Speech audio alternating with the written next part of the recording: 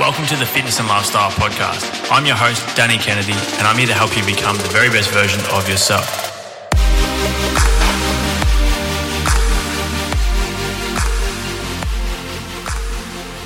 What is up, guys? Welcome back to another cracking episode of the Fitness and Lifestyle Podcast.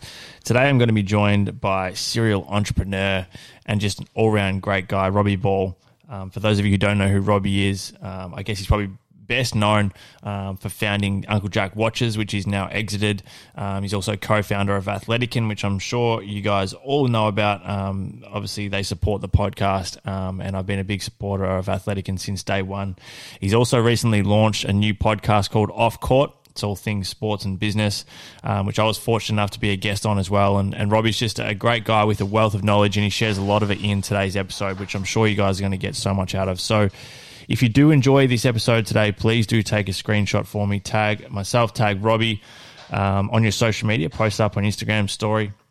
We'd love to hear your feedback. And, of course, give Robbie a follow. Go and check out all the stuff he's doing. As I mentioned, he's always dropping so much knowledge and value.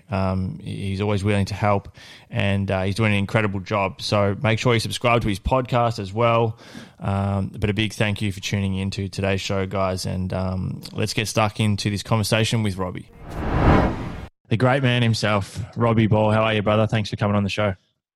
Good, mate. It's an absolute pleasure. It's an absolute pleasure to be on your, esteemed podcast. Mate, the pleasure is all mine. As always, anytime I get to have a conversation with you, just the beauty of this one is that everyone else gets to enjoy it as well. So, mate, firstly, thanks for having me on your show recently. It was a really good conversation. Again, you're someone that I love to turn to for advice and take a bit of inspiration from. So I do appreciate it. But I think today you're going to be able to offer the audience just so much value. And a couple of the main things I really want to touch on in this episode is, I guess, the mindset and also the strategy for those business owners or entrepreneurs out there.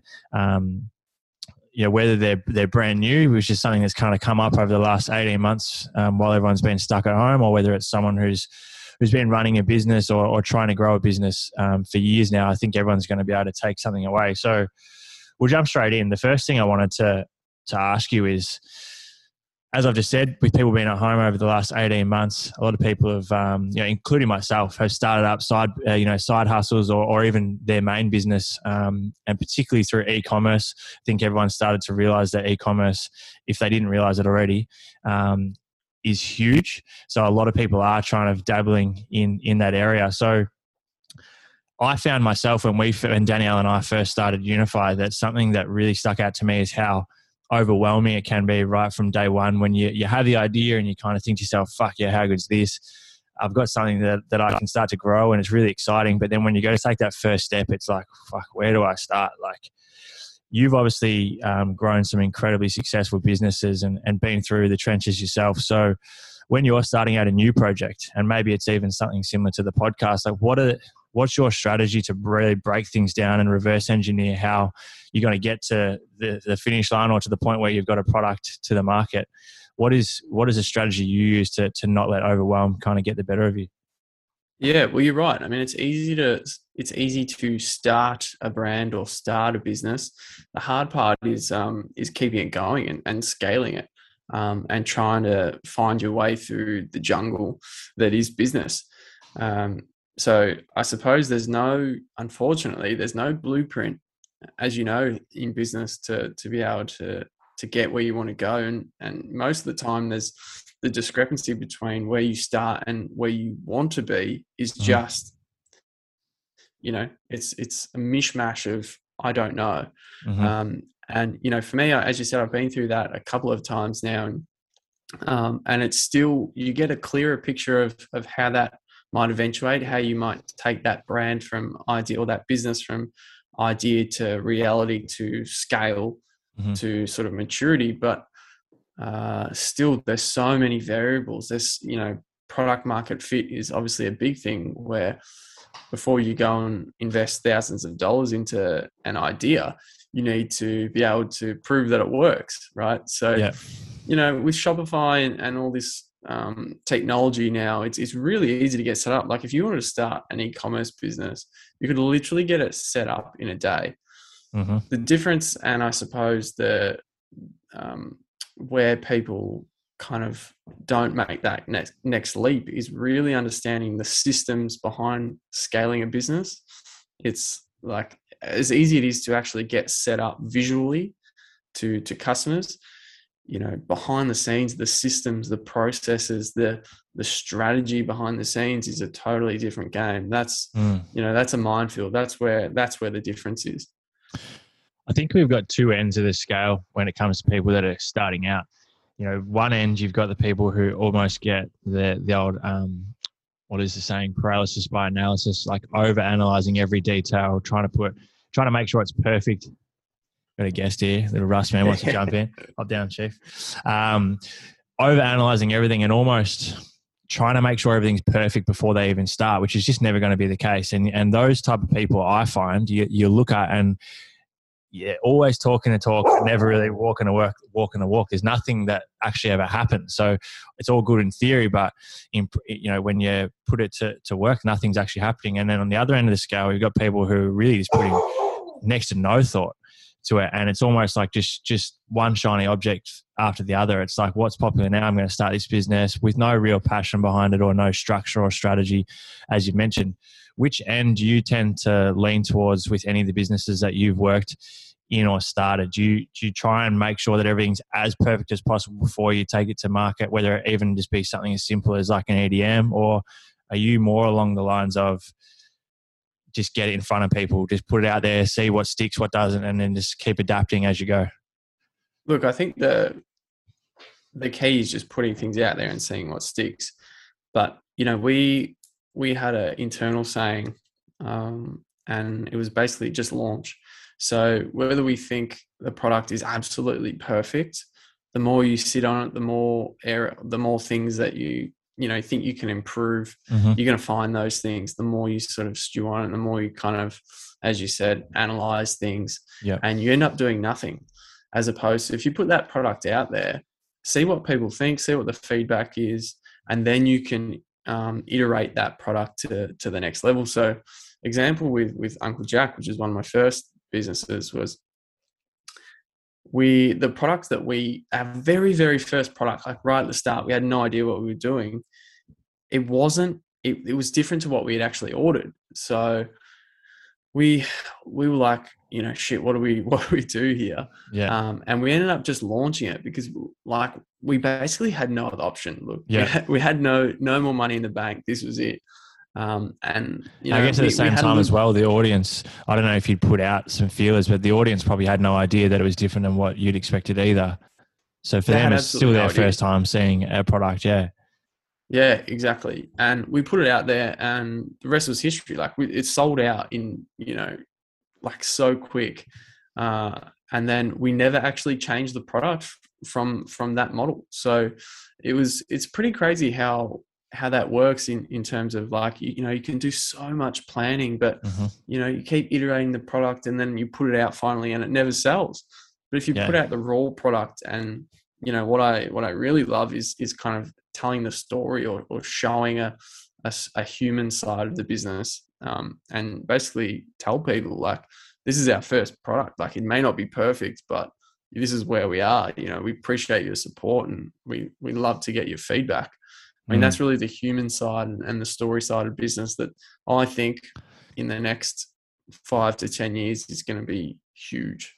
Yeah, and there's a few things I wanted to touch on, but we can come back to it because we'll stick on this topic because I wanted to take it there anyway. In terms of the storytelling, that's a huge one, and that's definitely something that I've personally taken from guys like yourself and Joe with Athletican and Uncle Jack and a bunch of other people as well, of how important that is, and in telling the story and almost letting people in. And we talked about on your podcast the importance of community and having people be able to feel like they're part of something. Is that something that you guys did from day one, particularly with, say, an Uncle Jack and especially with Athletic, and once you already had the experience there? Is it about not so much just about the product, but about trying to get those that buy the product to feel like they're part of something and have them part of the story as well? 100%. And if you if you can get that product market fit or find your, your perfect audience from as close as you can to the beginning of where you start, you can start building that momentum of community earlier. And the sooner, it's like a compounding effect. It's like momentum. The sooner you start, the more it's going to kind of snowball. So that's where, if you don't have that product market fit from the start, one, you could be attracting the wrong audience, or two, you're just not going to sell anything. Yeah. So you're right. Community is just it's just so important, being able to attract your crowd. And with Athletic, and we're attracting, a similar crowd to you. Yeah. We're looking at the people in the fitness industry, people who are working out. They want to look good. So we've really kind of not capitalized. That's not the right word, but I suppose cultivated that community feel. So we do a few things. I think, you do it really well in terms of bringing together your community, but just things like creating Facebook groups where people can interact. I mean, that's the thing about communities, is two-way communication. It's not us just yelling at them with, new products or new offers or promos.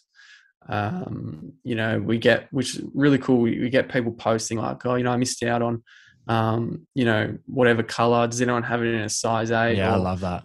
That's so cool. Or have a look at my collection, and people are commenting, oh, love that style. How do you keep them clean, or whatever? So you really create that fan base. What would you say to someone that almost feels like they don't have a story for their company or their brand? Because I think, when people hear that it's so important to have the story, or it's so important to have this community vibe or something, a message that you can push for those people that have purely just brought out a business or a company because the demand was there and they saw it as an opportunity, and they don't really have a story. It's almost like forced. Like, people start to just take other people's stories and come up with something that sounds good or looks good on paper. They can push it out there. Have you got any advice for people that just are stuck with what their actual story is, as to whether or not they should come up with one that's just bullshit, or whether, or just keep kind of, or let it come to them, or like, what's your advice for that type of individual? No, I actually have a good answer to this, which is surprising. This is few and far between. So the issue here is, your story is not about you. So that's purely an egotistical look at me sort of thing. When you say, oh, this is who I am, and this is my product, and this is what I do. Your story is about your customer. So, let's just say with Athletic, our story is all about, our customer, Danny Kennedy, who works out. He just wants a good pair of shoes to go to the gym in. That's the story that we're championing. That's all our advertising, all our marketing is based around you, the customer. And what we're trying to do is tell a story through our content, through our product. So when you're talking about a story, it's who cares that you're founded in 2014 and in Melbourne? No one gives a shit. That's not a story. The story is about how you're bringing in a community or a customer, and this is how you're creating a product based on two-way feedback and cultivating this community. I mean, that's the story. So it doesn't need to be forced. It's because if you've got a target market, you've got a story. And then I guess almost using your content, as you said. So I'm assuming, and like, correct me if I'm wrong, but is it about, as you just said, like, if I see, say, a video on Athletic, and the idea is for me to be able to see that and see myself in the video almost, or like see myself as being very similar to what I'm seeing in that video, or seeing that kind of grabbing my attention because it's something that I can relate to. Is that kind of what you mean? Yeah, exactly. And you want to feel like you belong to that tribe. Like, it's all about tribes, right? Tribe, yeah. So, it's a sense of belonging. Like, I think, is a quote of yours, but it's about really understanding who your target market is and doing things around them, championing them. You're just like, you're the, I don't know, you're just like the provider of these things. But it's not about you.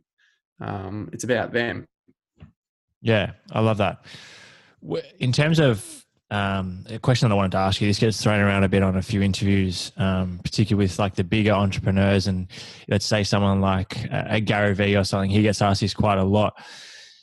Do you think that someone is either born with entrepreneur traits, or it's something that can be taught?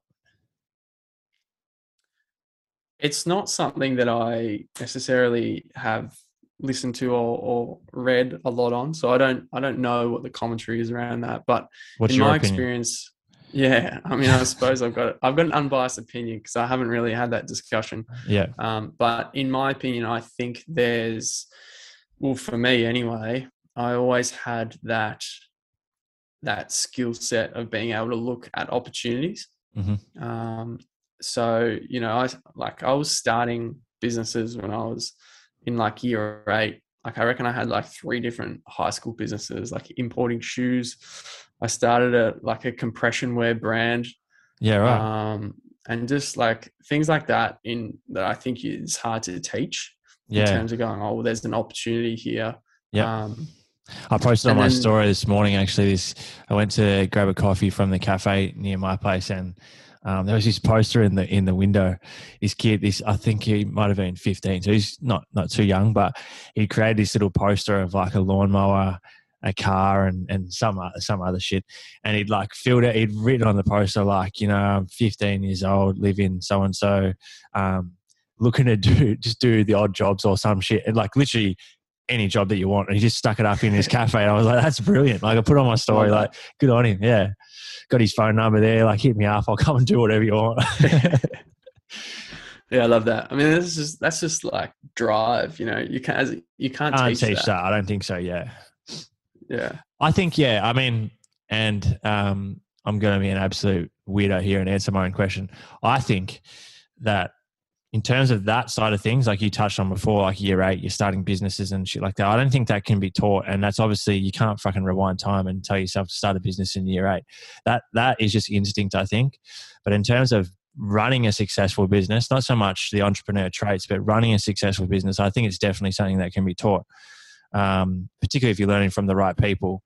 And on that topic of like learning and education, what's your kind of stance, I guess, on we talked about it quickly on the podcast on your show, which I'll have the link to in the show notes. But what's your stance on courses online for entrepreneurship or for starting a business, particularly the ones that you see that aren't even specific to an actual business or industry itself? It's literally just like how to start a business, how to be a successful entrepreneur, how to become a salesman or whatever.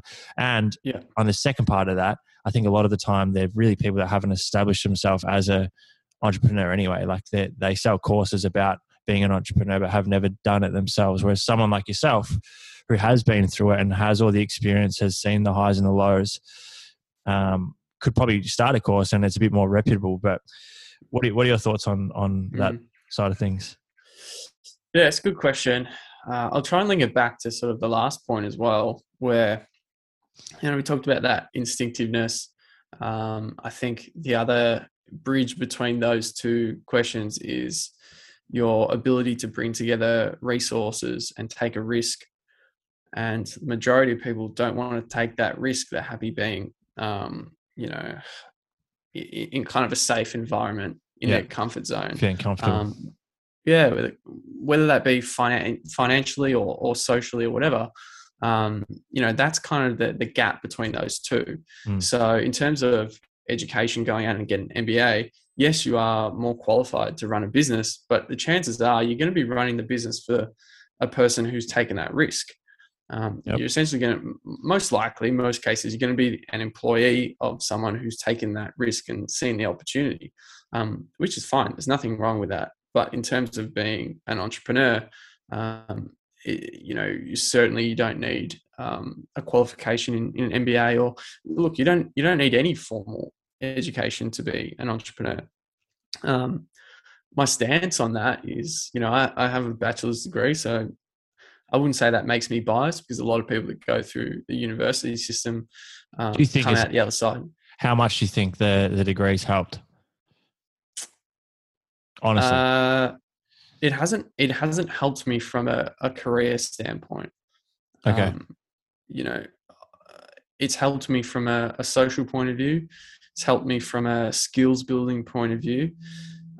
It's helped me from a general diversity and awareness point of view. You're dealing with people from, other areas, other countries, other cultures, that you may not have dealt with otherwise. Things like I hated group work, man. Like that's one of the worst things you could do. But in hindsight, it's one of those real, character developing type of scenarios where you are literally forced to work with the person that you've been put with, or like you're not getting anywhere. Yeah. So I think to answer your question, I think there's a place for it. Yeah. I think if I had kids and they said, look, I don't want to go to uni, I'd be like, cool, what are you doing? Okay. Like, what are you learning? But in saying that, to answer your other question, in terms of like short courses, like I think they're key. Like I'm doing one right now to upskill in something. But yeah, you obviously got to be careful about where you're getting your courses from. Like you want to make sure it's reputable, or you trust the person that's giving you that information or selling you the information. Yeah, not to reiterate too much about what we'd already spoke about on your show, but we briefly touched on how important it is to actually implement what you learn in these courses. I touched on how I found myself in a point where I was like reading all these books or listening to a bunch of podcasts and just listening to it, just almost having like an awakening moment of how good is this shit? Like the content's unreal, but then finishing it and going, all right, what am I going to watch next, or what am I going to read next? And then I haven't actually implemented any of their stuff. So you could become amazing at consuming content, and all this shit, but you haven't actually put any of it to practice. And that's what I find typically. I obviously don't have as much experience in terms of running particularly obviously not running an e-commerce business, but in terms of even the health and fitness industry, it's like all these people have gone to uni or do have all this knowledge or go to every fucking seminar that comes up, but they're never implementing it. Like you don't see them actually doing any of the shit that they learn.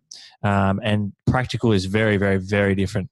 And that's probably one thing I found, and I don't know what your thoughts are, but with the true entrepreneur is ever since it's become kind of cool, like people have started it's become almost like a bit of a trend to have your own business or to be an entrepreneur.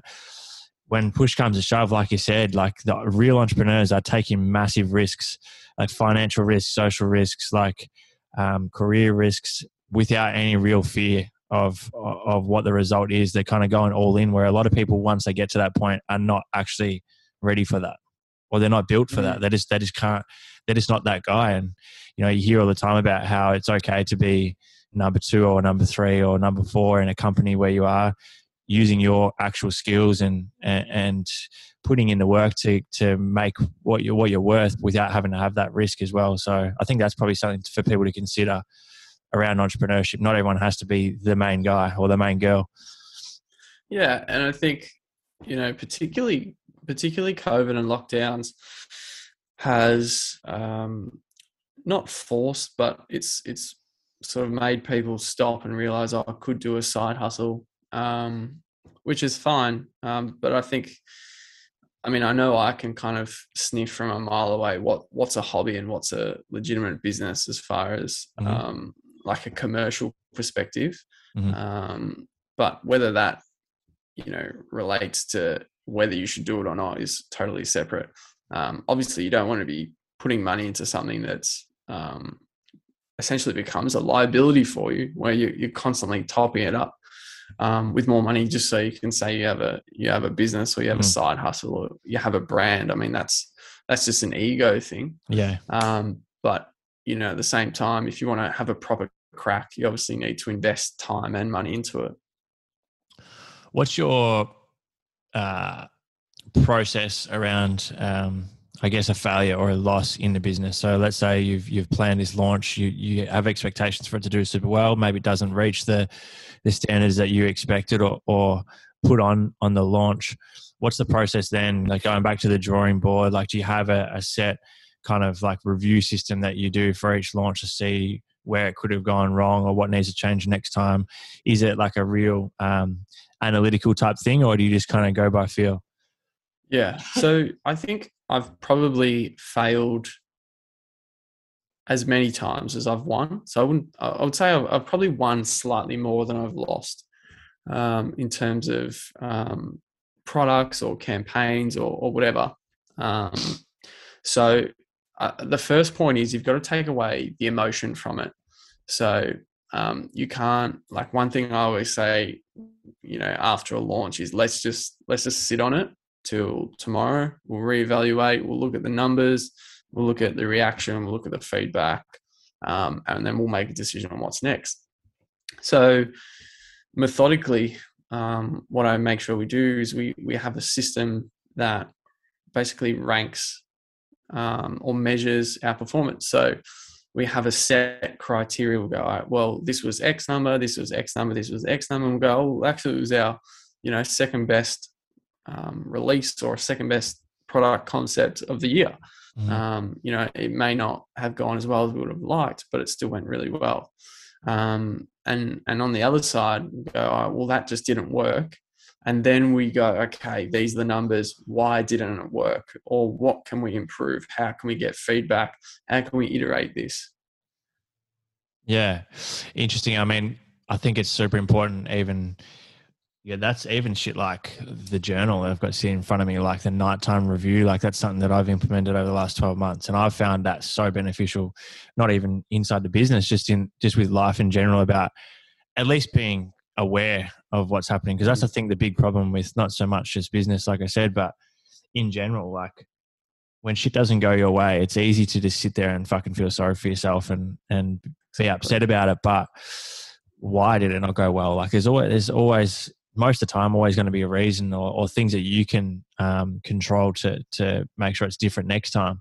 In terms of something that I struggled with early on, and to an extent I still do today, is feeling like I need to do everything inside the business.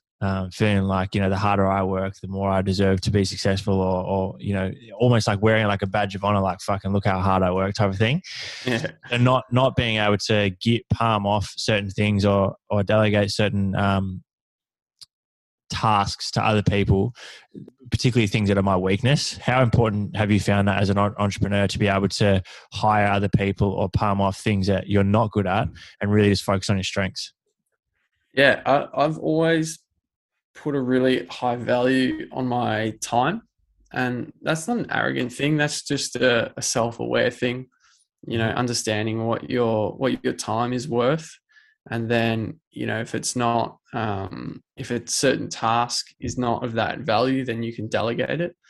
So that's when you start getting an understanding of what you should be doing and what you shouldn't be doing.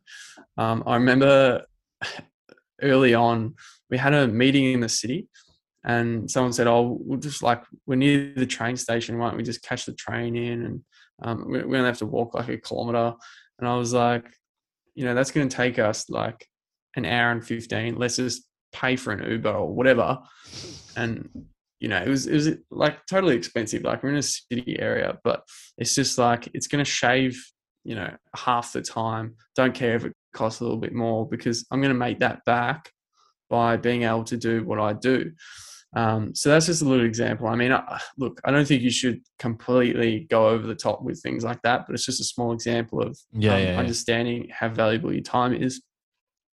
And then working backwards and going, all right, well, I'm spending too much time on, this task. This is where I need to get some help. But yeah, I work like a dog, like you, maybe not as hard as you, but I don't see that as a badge of honor. Like I'm trying to go back. Like I'm trying to work backwards rather than like trying to take on more. So it's not necessarily for me being a thing where I'm like, I'm not doing enough. I need to do more. Like I'm trying to work smarter. I think, I understand what you're saying. I've, when I say like the badge of honor, I've made myself sound like an absolute fuckwit there.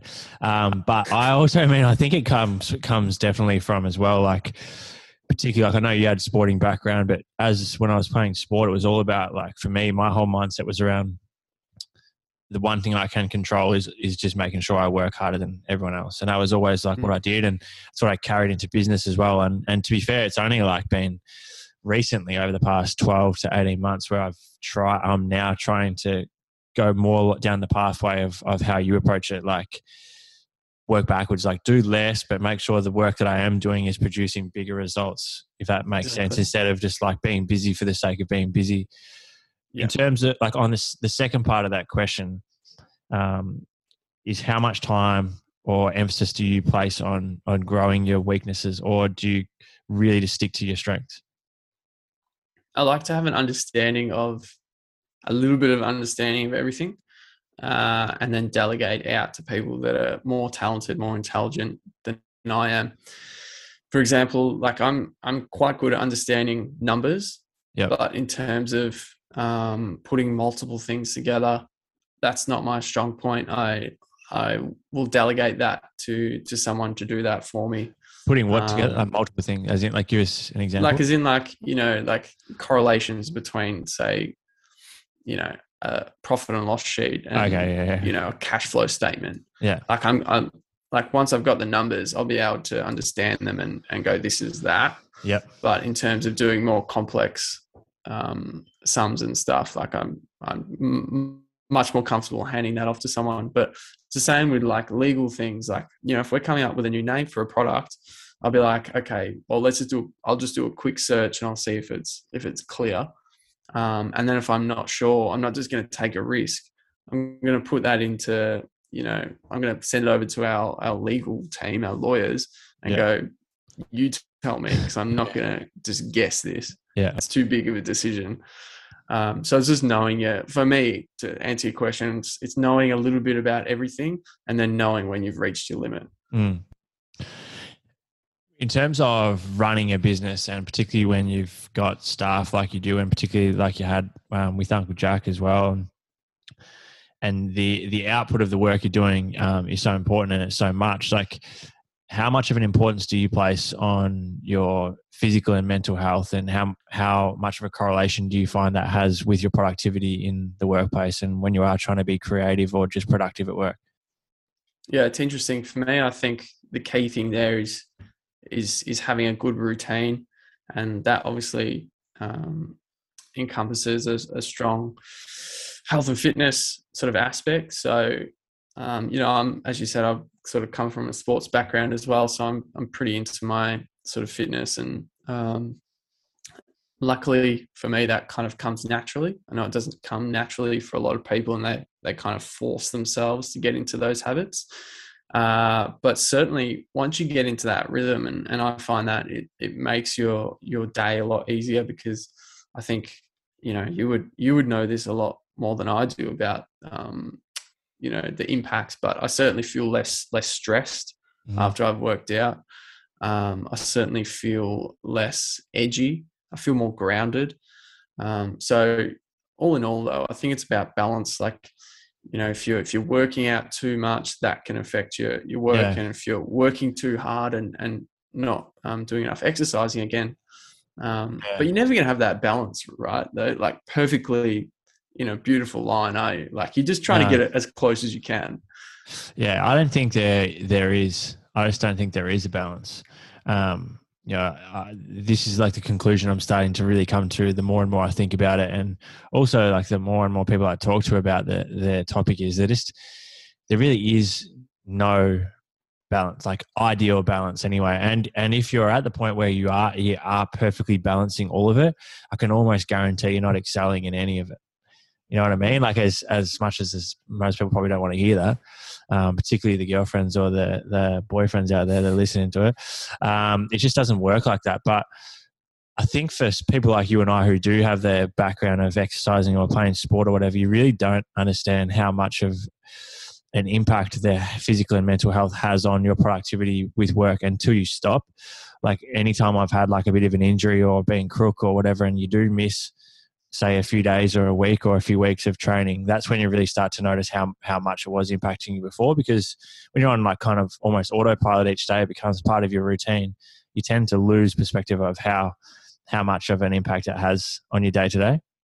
Yeah, and I think there's also like a guilt aspect to it as well. Like, Oh, for sure. I haven't done this. And it kind of weighs on you though. Like it's a like a mental thing, an emotional thing. Yeah. What have you done throughout lockdown to maintain your consistency and productivity with work and make sure shit gets done, but also just in terms of communicating with staff and those that you work with to make sure that the wheels keep rolling? Yeah, mate, I'm doing the stupidest thing that you could ever do, and I don't recommend it to anyone. But I'm doing a 66-day challenge where I'm working out twice a day, and I'm on day at the time of recording. I think I'm on day 58 today. How many days are you doing And it for? look, 66. Okay, so you're 66 days to form a habit. nearly there. I'm nearly there, but yeah. So anyway, I'm working out a lot during lockdown. Too much, actually. I'm certainly not going to continue to work out today once I'm finished with this challenge. But the purpose of it for me, and this is not like a public challenge that people do. This is just my own personal challenge. The key for me was I wanted to get into a better routine from a workout perspective where because I'm not playing as much sport anymore, when you're playing organized sport, it's all done for you. Like you just rock up. You don't put any thought to it. Yeah, these are your training times. You're expected at this weight session at that time. And then when you're on your own, it's very different where you've actually got to think about it. So for me, it's just about really getting into that routine, which I'm doing through this, but through that challenge as well, I'm doing a lot of things that you already do in terms of journaling, reflection, which I'm finding really helpful. I'm doing prioritizing high impact work first. So I think that's been a big game changer for me. And look, I've always been a very productive worker. I think this is just kind of taking me to that next level where I'm developing some habits that I'm going to be able to use, for the rest of my life. So, to answer your question, those are the things that have kind of kept me going and through lockdown. In terms of communication, like we're in this age where it's more than, like, we're not in the office obviously, so it's more than acceptable to be on the phone, on Zoom calls, and on chat or whatever, just to get things done. I think the good thing is most people are pretty understanding as well of space, like, Yeah. because otherwise when you're at home you're almost always on, aren't you? Because you're always available. Yeah, for sure. Yeah, that's the one thing that I've found throughout lockdown, particularly, like, to be honest, last year, even though we're in lockdown most of the year, obviously gyms were shut, so I was training clients outdoors like all day, every day. Like not all day, but every day in fucking freezing cold, but like outdoors. Yeah. Just whereas this year, I haven't done as much of that. We've been out of lockdown a bit more this year, obviously. So now that I've kind of just got my gym set up, I've set up a little gym at home and not really doing as much client work in person, because I think a lot of people are almost a bit over it. Like, I've now started to realize like how quickly you can all just fucking mold into one. Like if you don't really separate it and structure your day. So like I get out my journal in the morning, and I'm sure you do something similar, but I try and block out like almost hour by hour for the day, like what task is going to be done, and stick to that. And, like pick your space to meditate, pick your space to work, pick your space to train, to eat, to sleep, whatever. So then you can still kind of compartmentalize like certain areas of the house or your apartment or wherever the fuck you're staying, so that it does feel productive. Because it's very easy it's hard to motivate yourself to train if it's in the exact same spot you sit down to watch TV and eat dinner and meditate and do the rest of it. Yeah. And what about, do you think, like in terms of coming out of your comfort zone and not getting too caught up in routine in lockdown, which is hard, what are you doing to kind of combat that? It is quite difficult for me. Like, it's just little things, to be honest. Like, obviously you don't really have the opportunity to go and do anything outrageous. So it's just small things that I do daily. So it's having a cold shower every morning, like as soon as I get out of bed, which just starts the day uncomfortable, which for me just kind of sets the tone for the rest of the day. And also just builds that mental resilience and strength to to know that, like, you know, the very last thing that you want to do in the middle of winter is get out of bed and jump straight in a freezing cold shower. But all of a sudden, you know, the 3 emails you got to reply to, or the bill you've got to pay, or the 30-minute workout, or whatever you got to do throughout the day, the discipline to just do it without having put too much thought to it or procrastinating, I think builds over time. Other than that, man, it's just like still trying to challenge myself physically with training. And then for me, it's been particularly last year, got super uncomfortable starting an e-commerce business, which was and still is like such a learning process. But even things like just learning, like just every day trying to do a bit of reading, listen to an audio book, have conversation, like doing more and more podcasts with people, like just having conversations, and I'm just trying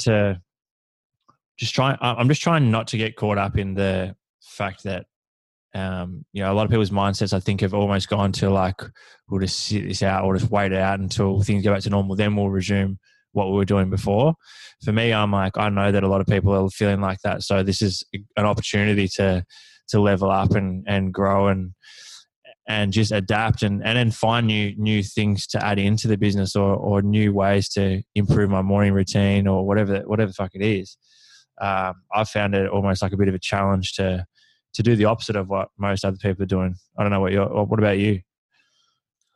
Yeah, I mean, mate, I think you're doing king. Training twice a day, so that's pretty fucking uncomfortable. But outside of that, physically very uncomfortable. But no, mate, I think like you're the king of, you know, I think segmenting and compartmentalizing certain parts of the day. I've got no doubt about that.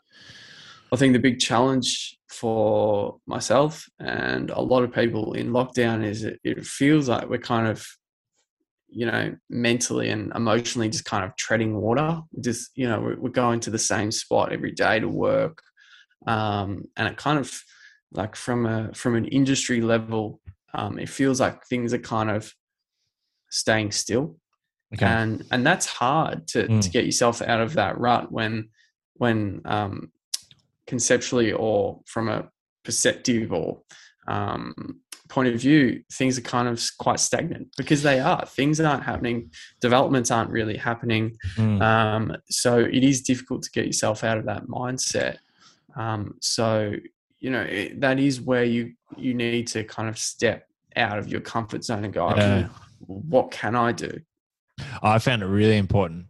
You know, the old saying of, you know, you're a product of the 5 people you surround yourself with. Like when you can't really be surrounding yourself with a bunch of other people, but at the same time, probably the majority of people that you do bump into are the exact opposite headspace of what you want to be in.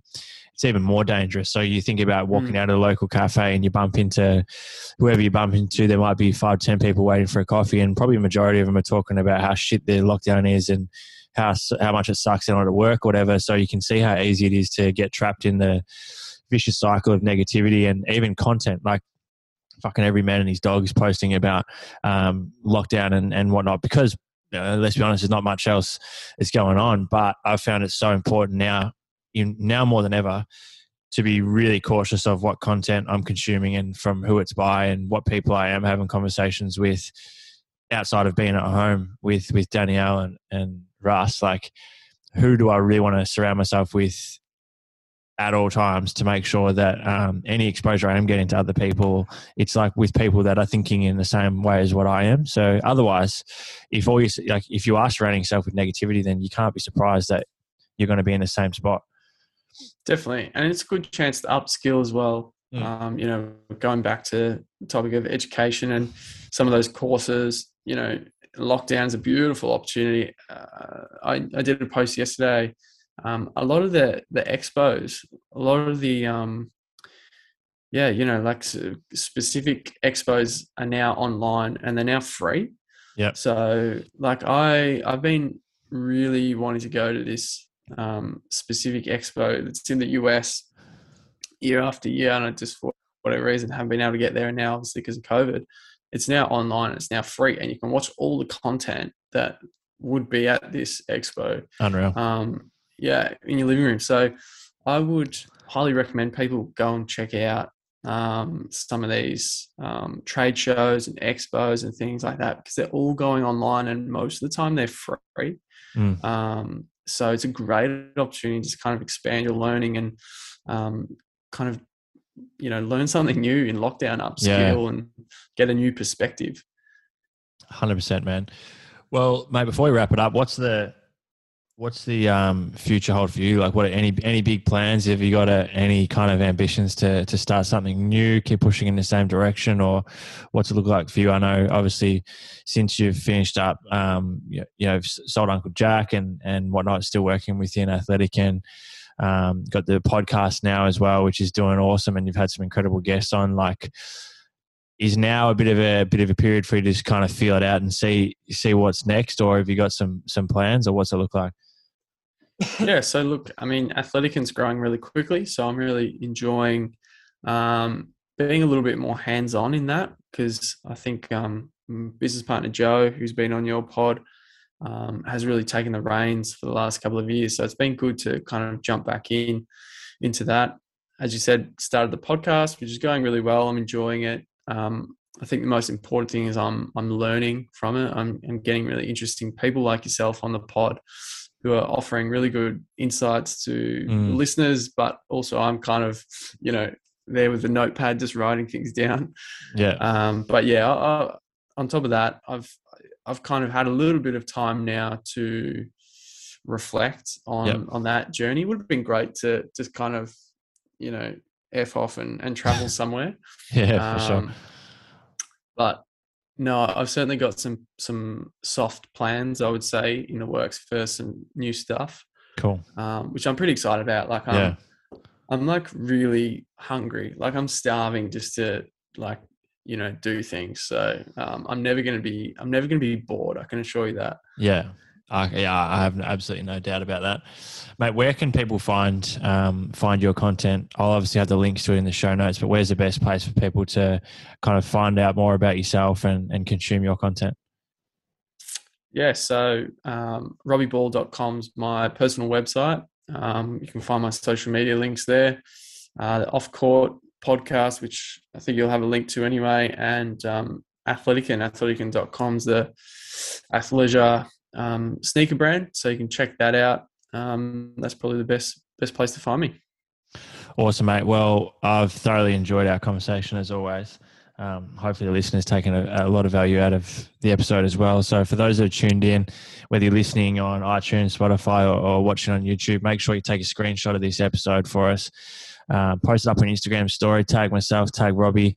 We'd love to hear your feedback, and make sure you go and give the great man a follow and keep up with what he's up to. And Robbie, thanks for joining me, man. It's been a really enjoyable chat. Thanks, DK. Appreciate it.